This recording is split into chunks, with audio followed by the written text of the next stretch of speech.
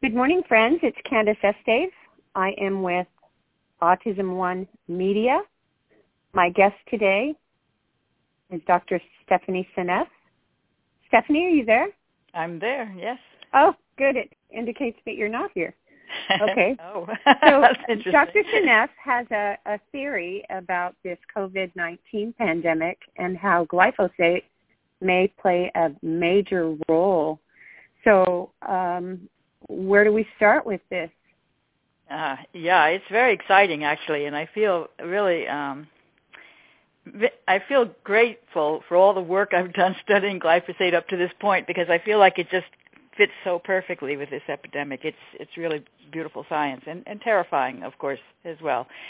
And I don't know if our listeners are already aware of the fact that I've zeroed in on a particular mechanism of toxicity of glyphosate that has to do with substituting for glycine during protein synthesis. That's an absolutely essential base assumption for everything that I'm saying, pretty much everything, because I think that's the mechanism by which glyphosate is causing disruption of so many different biological systems in the body that the body is just really crippled by it after long-term exposure. So basically the glyphosate goes into our proteins and messes them up systematically with accumulated damage over time. And depending upon how much glyphosate you're being exposed to, your damage will be, the degree of damage will be related to how much you're exposed to. So people who are exposed to a lot will get sicker sooner. So let's tell our listeners, in case they don't know, where does glyphosate come from? Yeah, glyphosate is the active ingredient in Roundup, and Roundup is the most used herbicide on the planet. It's considered perfectly safe for humans, and that's why it's so popular. It kills all plants except for those that have been engineered to resist it. And anything that kills all plants, you have to think it probably is pretty toxic. Plants have a lot in common with humans, and so it's pretty naive to think that it's innocent with respect to us. That's what makes it so wonderful, and that's what allows people to use it rather carelessly. People use it on their lawns to control their dandelions.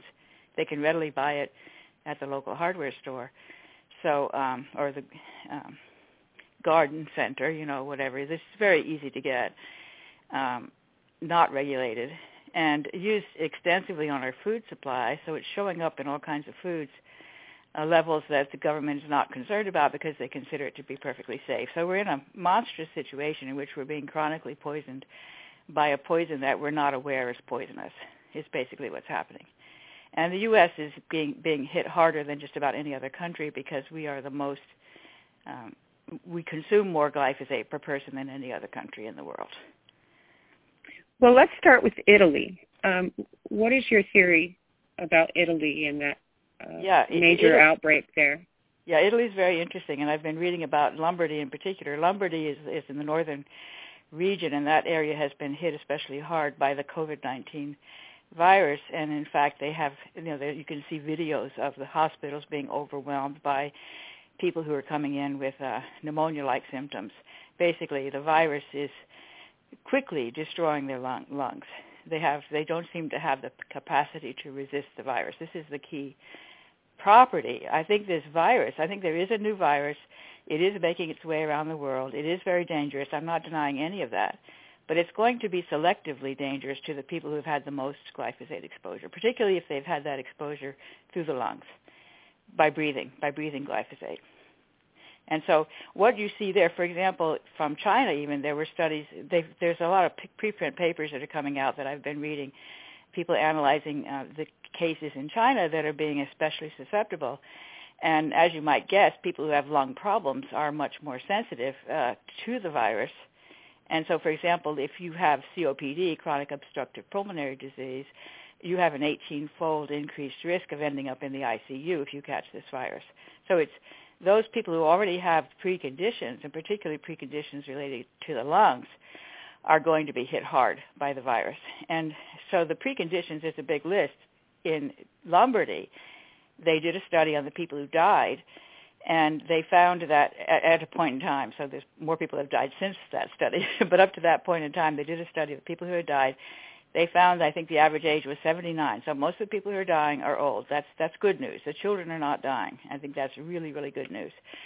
But secondly, those people who were dying had comorbidities. They had a whole bunch of different chronic diseases that are going up in prevalence exactly in step with the rise in glyphosate usage. This is something I talk about a lot, but I show a lot of plots of correlations between the rise in, for example, diabetes, obesity, high blood pressure, high cholesterol, heart disease, various cancers, Alzheimer's. All these diseases are going up. Autism, of course, which is the one I always talk about at Autism 1, going up dramatically, exactly in step with glyphosate usage, because glyphosate is destroying proteins throughout your body that are then the crippling of those proteins is causing the disease. And so in the case of lung disease, one place to go that's very, very interesting is to look at smoking. So another thing that the Chinese people have done is to look at statistics on smoking, and they found that smokers, people who smoke, have a much higher risk of ending up in the ICU. Same thing as people with COPD. And, of course, those are connected. Emphysema, of course, is something you get from too much smoking, and that also is a very strong risk factor for basically you end up with pneumonia, you can't breathe, you can have sepsis. I mean, these are the kinds of things that are killing people with this virus.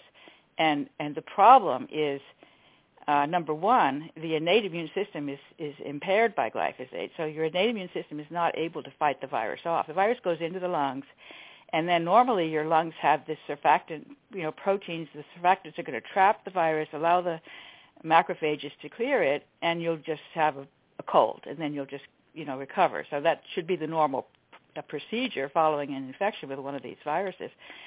But what happens is that these people who have been exposed to too much glyphosate have a very weakened innate immune system because of that. And in particular, their surfactant proteins are messed up. This is what I think. And this is causing them to not be able to fight the virus off.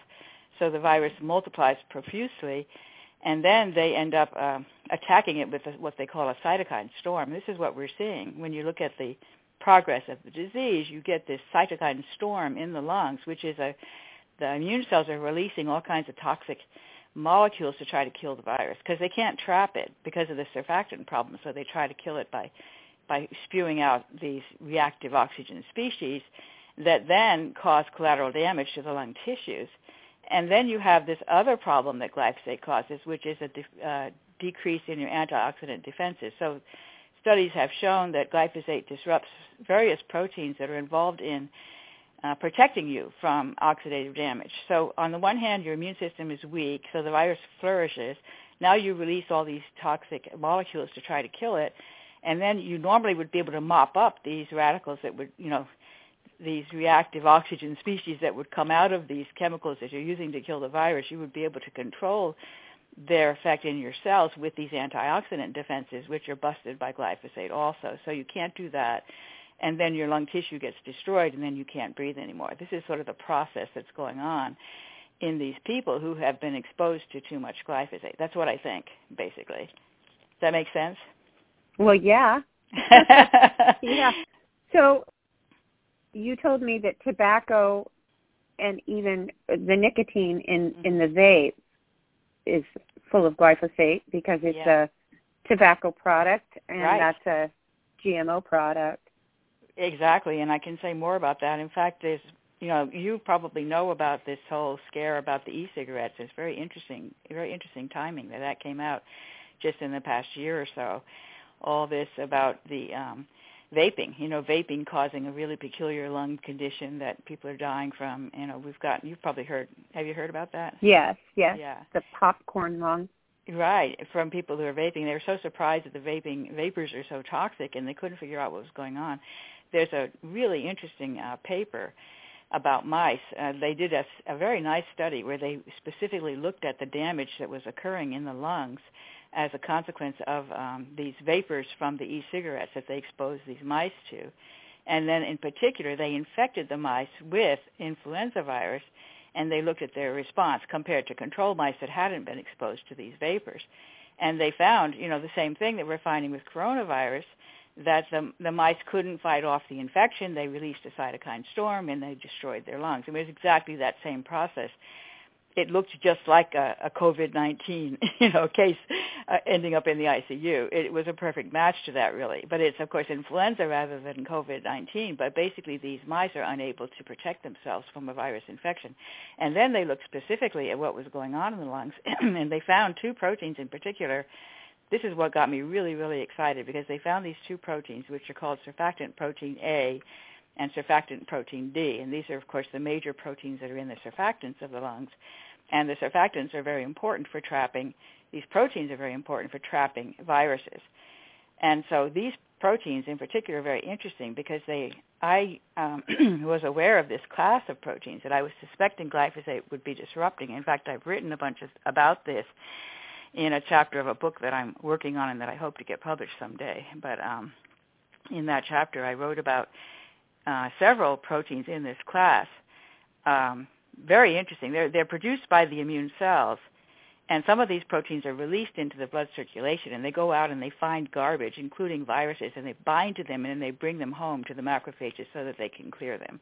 Other ones will stick, like, for example, in the lung, they're sticking into the surfactants, and they're, again, binding the viruses as they come in, trapping them so they can be cleared. So when those proteins aren't working, those viruses aren't bound, the viruses have a field day, and they can take off and start multiplying. And those proteins have, the important thing is this gets into the scientific detail of glyphosate substituting for glycine, because those proteins have a long sequence in them. It's probably up to a third of the molecule that consists of GXY, GXY, GXY. Every third amino acid in the protein chain is a glycine residue. So they have huge amounts of glycines in this particular segment of the protein that could get substituted by glyphosate, and if they did, it would mess it up. The protein builds this beautiful crystalline structure called a triple helix, and that's part of how it builds this segment of the protein that is really important for it to be able to function properly.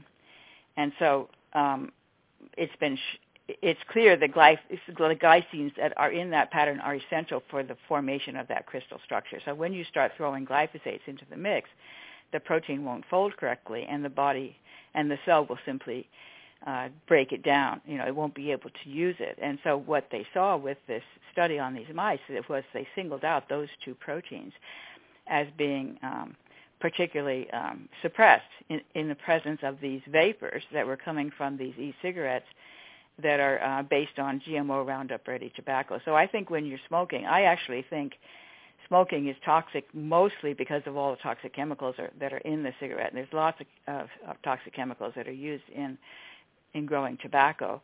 And I really wonder, if tobacco would even be toxic if it were organic. I don't know. I mean, I really think the reason why smoking is hazardous for your health is because of all the chemicals in the cigarettes, one of which is glyphosate, and it may be the most important one, to be destroying your lungs by virtue of breathing glyphosate in and then poisoning those proteins so that they can't work anymore, and then disrupting the innate immune system. Now, you also have a concern about the biofuels. Yes, I do. Are we using biofuels in the U.S.? Well, we are a leader, absolute leader, both in the production and the consumption of ethanol in our gasoline. We're one of the few countries that requires 10% ethanol in all of our gasoline in our cars, 10% ethanol. You may be aware of that. And that ethanol is derived from the residue of the crops, the corn crops and the wheat crops. You get the stalks after you've sort of harvested the crop. That residue is processed through a process that turns it into ethanol, and then that's fuel ethanol. The United States and Brazil are the two major suppliers of ethanol to augment, in order to sort of stretch the gasoline. It's supposed to be good for, climate change, trying to reduce carbon emissions. It seems like it's an improvement to burn out ethanol rather than the normal gasoline in the cars, and so it's a step, what would look like a step in the right direction, except that ethanol is derived from crops that are heavily exposed to glyphosate. And so I think what's happening is we're getting glyphosate in the ethanol in the cars, and then we're burning that. Glyphosate does not break down at the temperature of the combustion of the car's engine, so we're basically spewing the glyphosate out into the air and breathing it. So it's kind of like smoking, to be breathing the air in a heavily congested area where there's a lot of cars. And that's what we're seeing, too, with the places where we're having major breakouts. Like New York City, of course, has a lot of cars and trucks, and so it has a high air pollution problem. And that could be part of the reason why New York City is getting hit hard. L.A. is another one, of course, that's famous for its air pollution and also having a bad case of COVID-19 reactions. So I think, and of course also Lombardy. Lombardy is known for air pollution problems in Italy, where they've got the center of their epidemic, is in an area that's known for air pollution problems. There's also a and I've just been learning about this the last few days, so I don't know as much as I should, but besides the ethanol, there's a sort of bio version of the diesel fuel. And the Europeans, of course, they have introduced diesel fuel much earlier than we did, and they use it a lot more than we do, partly because they don't have as easy access to gasoline, so it's expensive. So they're trying to reduce the cost to do a diesel-based car. And we, of course, in the United States, we have some cars that run on diesel as well, but not nearly as many as they have in Europe. And in particular, so I'm looking into, so there's something called biodiesel, which is a version of diesel fuel that's built from crops, again, from food-based crops.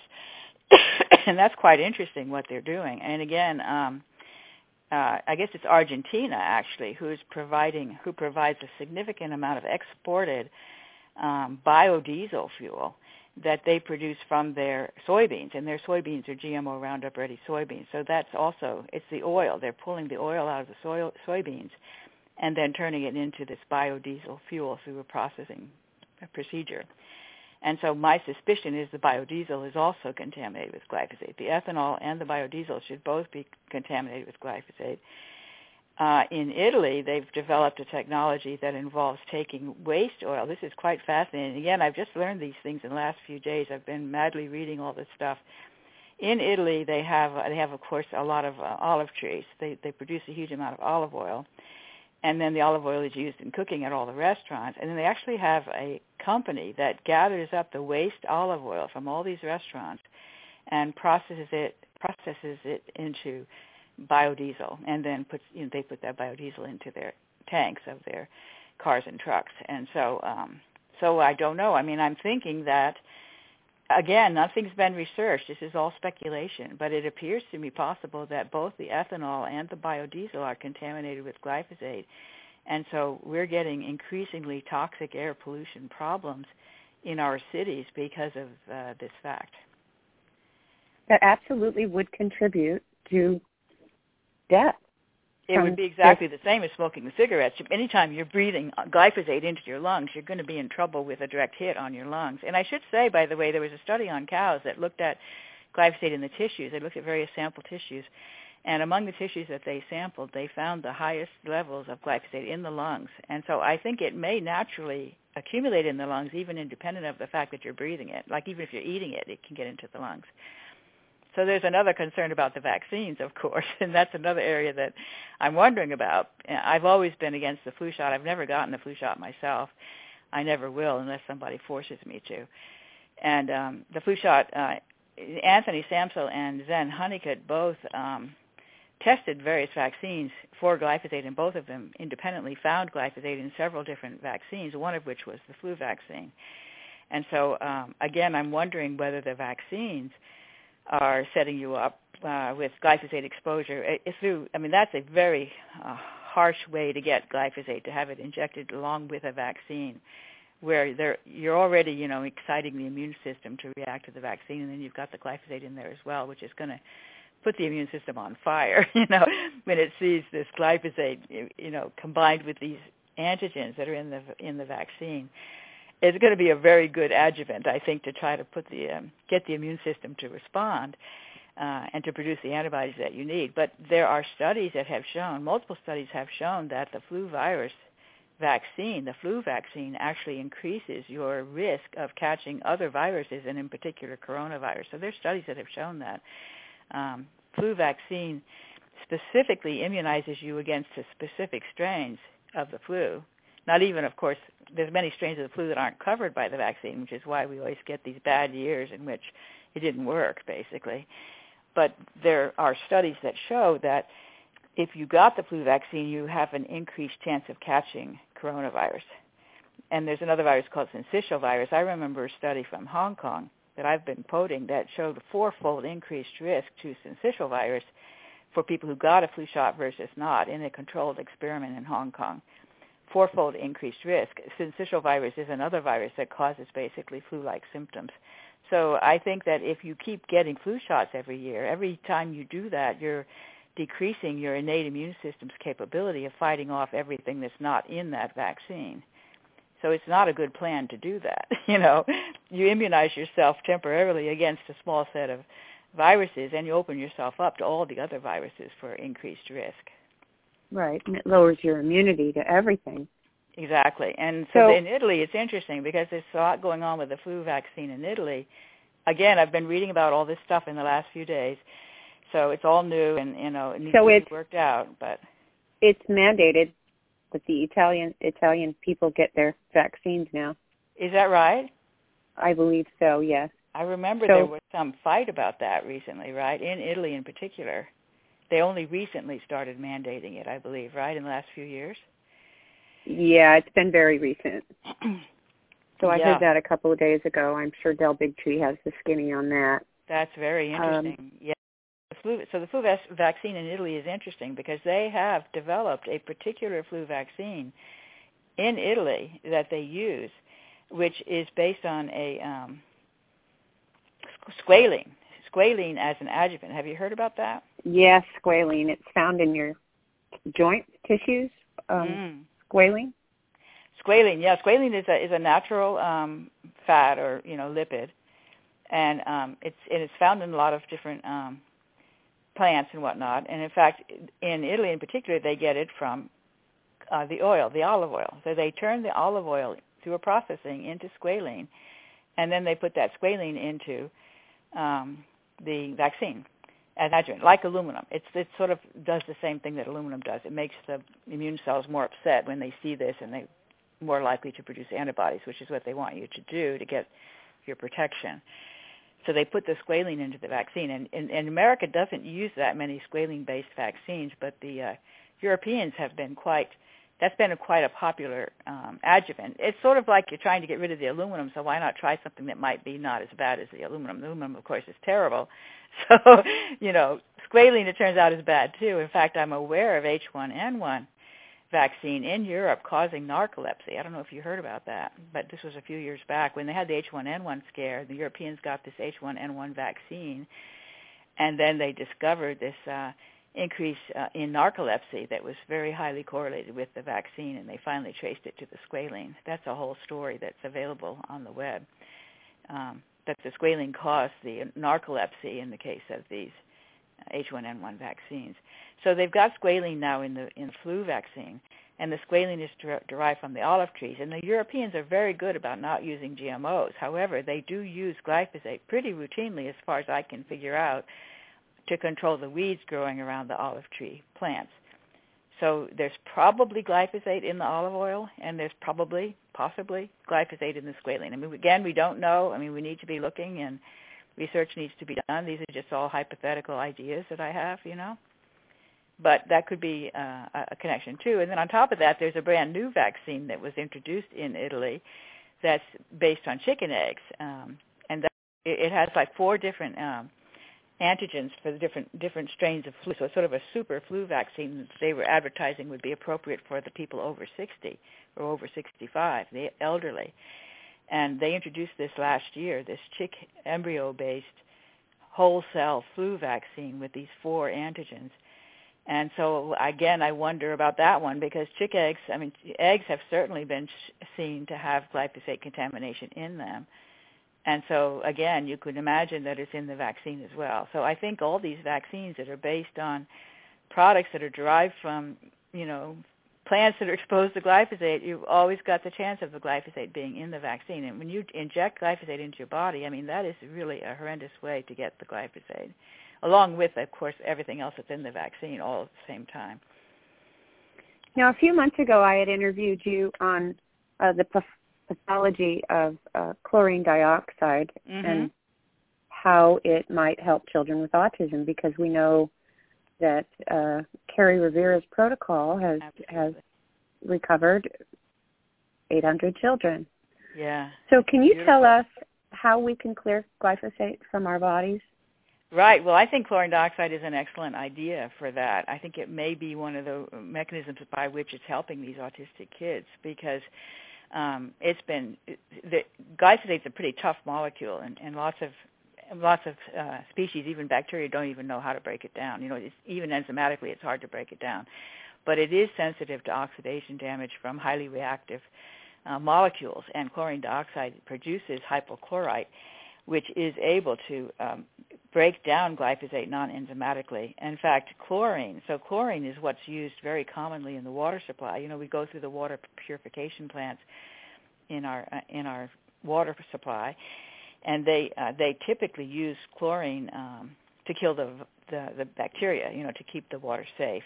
And it's very fortunate, in my opinion, that they use chlorine, because chlorine has been shown to be very good at breaking down glyphosate non-enzymatically. So I think they haven't.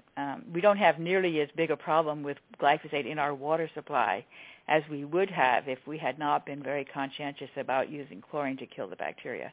It was a side benefit that we got from that, to keep the glyphosate out of our water supply. So I think people who are getting their water from their own personal wells, and they live in an area where glyphosate is being heavily used on the surrounding crops, I think they're in very serious trouble with the potential for having glyphosate in their water if they're not doing something to treat it, if they're just drinking the well water. I think that's a big concern. But chlorine dioxide is much, much safer than chlorine. There's all this concern about the safety of chlorine dioxide, and of course the American Medical Society is going crazy over the idea that this is a horrible poisoning that Carrie's doing, and she should be. They're very, very upset with her, which is really too bad, because she's the only person I know who has been able to reverse that many autism cases, completely reverse them. And I have seen her interview children who had autism, and she's had conversations with them, and they seem perfectly normal. So she's showing the results of her labors on the web with her interviews with these people. I think she's fantastic. And she's got a really good protocol, and it's not just chlorine dioxide, but she claims that that's the essential ingredient of her protocol. She has told me that some of her patients refuse to use it because they hear all this stuff about it being so dangerous. And those patients never get a full recovery from the autism, from everything else that she treats them with. So the chlorine dioxide is almost magical in that respect. And I think it has to do with, number one, being able to destroy the glyphosate. But also, number two, chlorine dioxide is quite interesting because it preferentially oxidizes sulfur. And so it will oxidize the sulfur in proteins and oxidize sulfur to basically to be assisting in the production of sulfate is what I'm thinking, potentially from taurine. So I did a whole paper, actually, long before I knew about chlorine dioxide. I did a paper on taurine and the brain and autism, in which I proposed, so the immune cells actually release hypochlorite. They do that in response to an infection. So they're actually, again, it's antimicrobial, so they're trying to kill the bugs. And that's another thing that may be a benefit, that is helping to kill the pathogens in the gut. It's killing the pathogens, it's killing the glyphosate, and it's oxidizing the sulfur, which is helping to produce sulfate, which I find is absolutely critically deficient in autism. So all of that makes sense to me as far as chlorine dioxide being beneficial for autistic kids. And then, so the taurine is very interesting because taurine actually takes a hit on hypochlorite to get converted into taurine chloramine. And there's a belief that taurine serves an antioxidant role in that capacity to be able to detox hypochlorite, because hypochlorite kills bacteria. It is reactive. That's the concern that the medical people have. But if you have taurine, your cells produce the taurine that detoxes the hypochlorite, and furthermore, in doing so, it becomes prepared to become sulfate. So it's actually kind of a beautiful system where you kill the microbe with the hypochlorite, and then you turn around and use it to oxidize the taurine to produce the sulfate that you critically need. So it's solving both of those critical problems, getting rid of the bacteria and producing the sulfate that is essential for the health of the autistic child. My dogs are barking, so I'm muted. So let's see. So that's so very interesting. There is this what is it called? Chloro something or other that's being promoted as a drug to treat malaria, anti-malaria drug.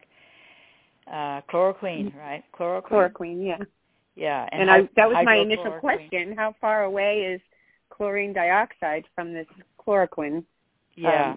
Molecularly, or right. So chlorine dioxide is a very, very simple molecule. It's kind of like oxygen, actually. ClO2. It's just got 3 atoms in it, chlorine and 2 oxygens. So it's providing both chloride and oxygen, both of which are probably very important nutrients for the cells, and it's providing them in a capacity where it can react, so it can do interesting things with respect to metabolism, as well as being able to be toxic to the pathogens to help to clear the pathogens. Chloroquine is, I believe it's a synthetic molecule, and I hate synthetic molecules. I have no trust for them. I think most of the medicines that, all these patented medicines are dangerous because they're not natural. And so chloroquine, as I understand it, and again, all this is new to me, so I hope I'm not saying something incorrect, but chloroquine is a synthetic molecule, and it's a drug, and it has a lot of side effects, and it can even kill you. I mean, it has side effects that are so bad they can kill you. Chlorine dioxide, by the way, has very few side effects. I mean, Carrie provides it in small doses all day long. And anything, oxygen is toxic too. If you get too much oxygen, you can die. Yet oxygen is essential for life. And in a way, chlorine dioxide is a bit like oxygen. Very, very useful for metabolism. But it could be toxic if you get too much. It's just everything has that. Everything that reacts has the potential to react too much if you get too much of it all at once, and you can't. Your defenses against it are not in place. So that's the whole tricky thing about all these molecules. But chlorine dioxide is in my opinion, a very innocent molecule compared to these various drugs that they're producing that have really very bizarre effects that can have really nasty side effects. I did a study where I compared chlorine dioxide to there were 2 drugs, you may know what they are, and I may have forgotten since it's been a while, but I did a study where I looked at the side effects from the FDA's reporting system for a couple of drugs that they are the only 2 drugs that have been approved to treat autism symptoms in the brain. Basically, they're like not antidepressants, but what's the other one? Anti-inflammatory. I don't know. Yeah. Shoot, I'm not doing well here. But anyway, there's these 2 drugs that are allowed to help treat behavioral problems in autism, and they have an incredible list of side effects. I did a study on the FDA's database just for 1 year. I think it was 2018. I took that whole year of data, and I looked at the side effects coming out of these 2 drugs that were, damn it all, I can't, excuse my language, I can't remember the name. Antipsychotics drugs. Yes, that's what it was that I was trying to come up with. 2 antipsychotics being prescribed for autistic kids in large amounts, actually. And then these antipsychotics caused thousands, tens of thousands of reactions in 1 year. There were huge numbers of reports, including death. I mean, very, very serious side effects for these 2 drugs that are being very commonly prescribed for autistic kids. And whereas the chlorine dioxide over the entire year, it was never the primary drug. I think it was mentioned just a few times as something else the person was taking. Another drug was considered to be the primary drug that was causing the major effect of the side effects being reported in that event. And it was just kind of, by the way, they're also taking chlorine dioxide. So in other words, there was a vast, vast difference between the toxicity of these 2 drugs that are being very overprescribed for autistic kids and this chlorine dioxide in the FDA reports.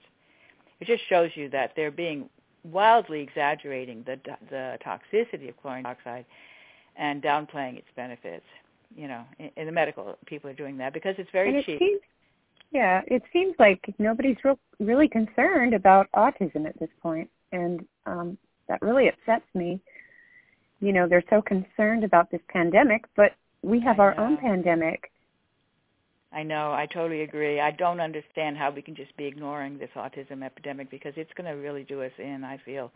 I'm concerned that this next generation or the one after it are going to pretty much decide, you know what, I'm just not going to have kids because they're going to look at the odds and they're going to be frightened of it. If they'll be able to with, I know. They may not be able to because it's also ruining our reproductive capacity, and that's exactly. an experiment as well.